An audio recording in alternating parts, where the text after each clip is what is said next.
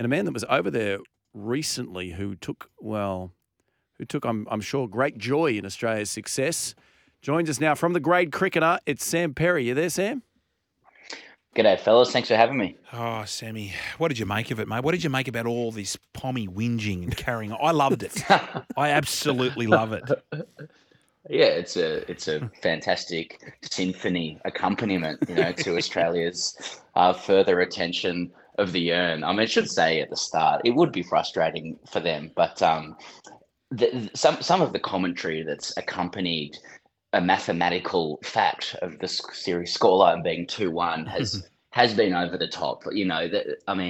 As England lost at Edgbaston, we heard that they actually won by playing entertainingly. When they lost at Lords, they actually won the moral high ground. They won at Headingley, we copped it. And then they drew at Lords through rain, their own rain.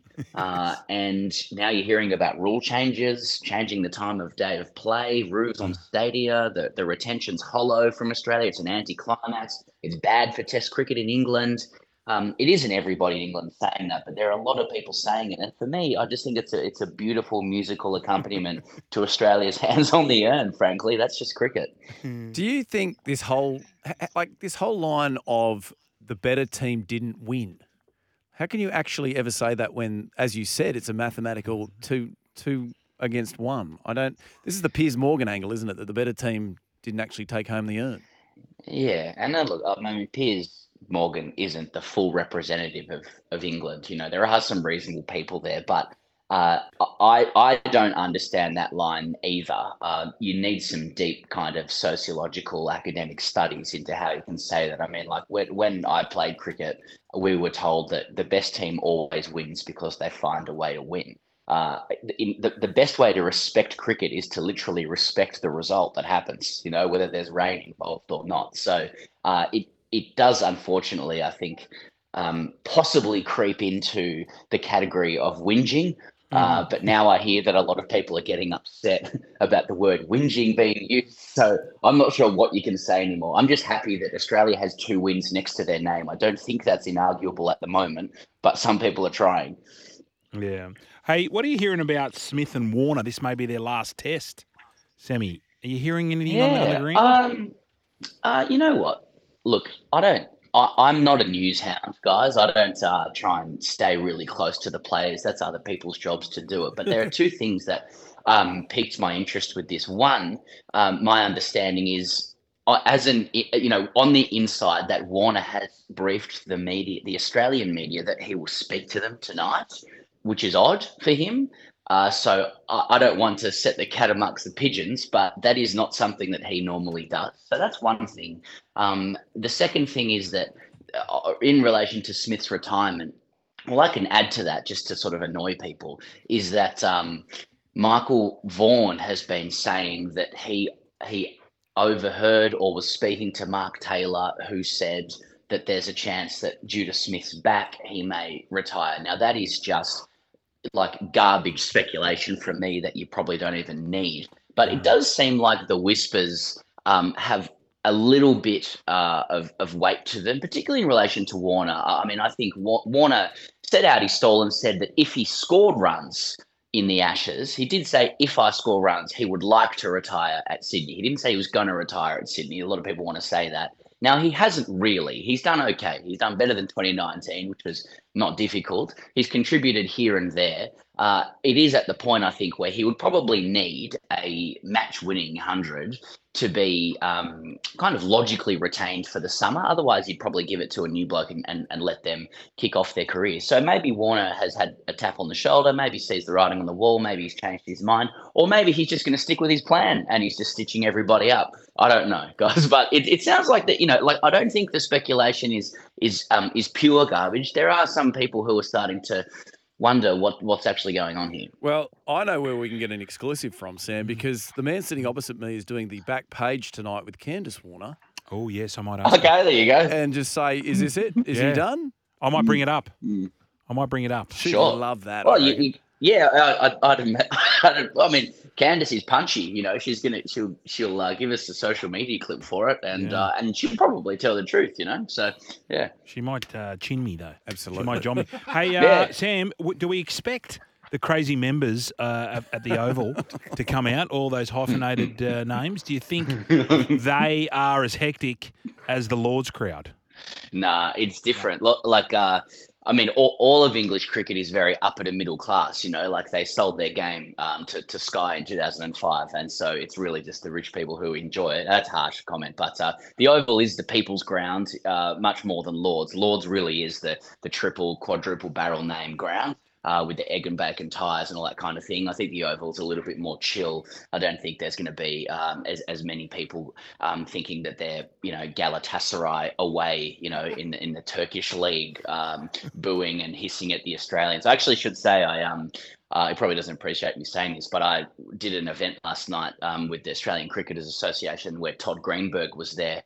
And the former NRL CEO, and he told me that the booing and hissing wasn't even the top 1,000 scandals he's ever dealt with in sports. So, some of the English might think that it's all that it's kind of hooliganism, but I think it was all pretty low touch. Now, I saw a lot of vision, Sam, of you doing your big shows in the UK. Do you guys ever cop it from the English fans, or are they polite to you? No, you know what? Again, I don't. I feel like I'm getting drawn into generalising about the English. Go for it, mate. I know some of them are going to listen to this, but I mean, you know what they're like. They're repressed. They don't want to give it to your face. That's what online or something. But I mean, the guys who came to our shows, we appreciate it. They've, if they want to sledge us, all I have to say is, well, you've paid 22 quid to do it. Do what you got to do, guys. That's all good. A strange kink you must have to want to pay money to sledge us, but they were pretty good. We had some good. Sorry, Sam. Sorry, Sam. Oh, sorry, here we mate. go. This is good. No. Sorry, mate. Look, I've got to preface this by saying, when we first started here, I've been getting a fax. So I've had a fax come through since we started almost 3 years ago. So there's a gentleman that works, who used to work here in this building over in North Sydney, and he must have been doing some sort of like advice for like sex column or something. Anyway, his name's Jared. God knows who a Jared is, especially at SEN. Anyway, it says, "Dear Jared, my mum caught me trying on her knickers. I'm mortified. I'm an 18-year-old boy, and I've been wearing her underwear secretly for about a year. She's 45. The other day she popped out, and I took the opportunity. I was admiring myself in the knickers when she walked in. She went pale, and she shouted at me like I was a pervert. Now things are really weird between us. I'm desperate to do it again, but I'm scared she'll catch me. Dear Jared, what do I do?" Sammy, you're going to jump in. You're Jared today. So how does he handle this? He's an 18-year-old fella, and his mum's 45, wearing her Reggies. What should he do, Sam? Sorry. I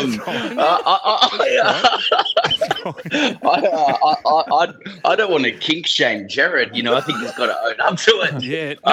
I think he's just got to own it. Sorry, did I get this wrong? You got this wrong. I think Jared is the guy giving the advice. The 18-year-old boy. I don't know who the 18-year-old. Oh, I'm Jared. Sorry. Well, my advice is to own it. If I'm Jared. Sorry. Yeah. Okay. I think that the young man should own his kink. Yeah. I think he's got to have an honest conversation with his mother. I don't really want to get in the road of any of his, proclivities. If he likes to wear his mum's lingerie, yes, and that works for him, then I think play on, young man, and see somebody for some help. Well, you maybe not help, but it's not sort of lingerie yet. It's only underwear.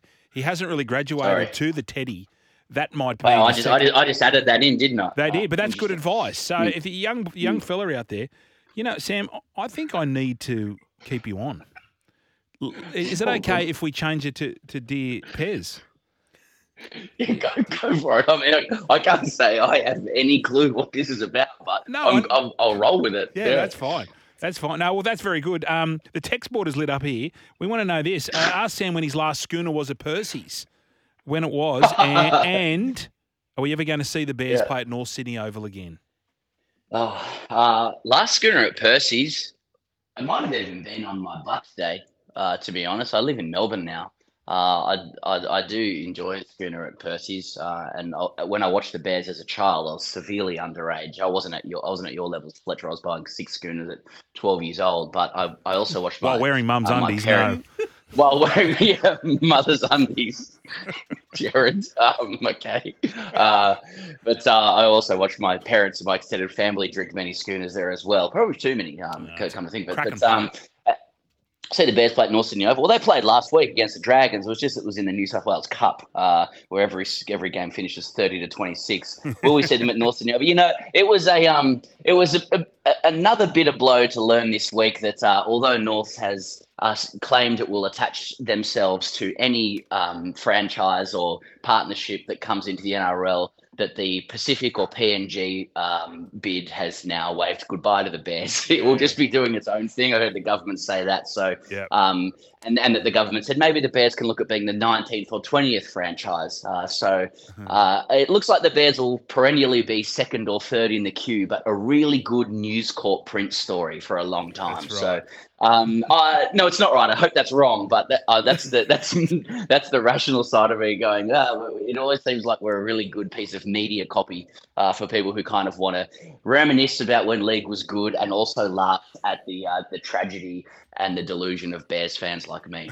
Surely you could attach yourself, become the Papua New Guinean Bears. The Bears love doing that. Central Coast Bears, Perth Bears, That's what I'm Adelaide saying. Bears. Yeah. Could the Bears That's what we survive? thought. Could a bear survive in the jungles of PNG? We've been there.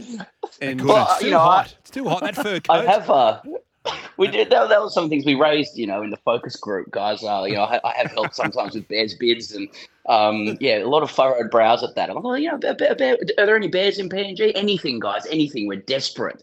I don't know. I don't want to be too negative about it. I think so long as Vlandis is in charge, I think he has a soft spot for the Bears. We just have to figure out how to get someone with a lot of coin to make it happen. There you go. All right. Hey, Sam, thanks for joining us. That was awesome, Sammy. Very good, man. All good, boys. Go the Aussies in that 5th test. Wednesdays on the run home, Joel and Fletch go across the ditch to chat to Kirst and Beaver. The 9th of October is the most prolific date in the world for when people are born. Pretty much scales back to Christmas parties. It's big in New Zealand, the Marlborough Book Festival, Brian. Oh, yes. Very toey humans after the Marlborough Book Festival. We are three. The Marlborough Book Fest. Yeah, the guys. Marlborough Book Festival. Of Guys, course. this is heavy. This is heavy. The run home with Joel and Fletch. Weekdays from 3 p.m. on SEN.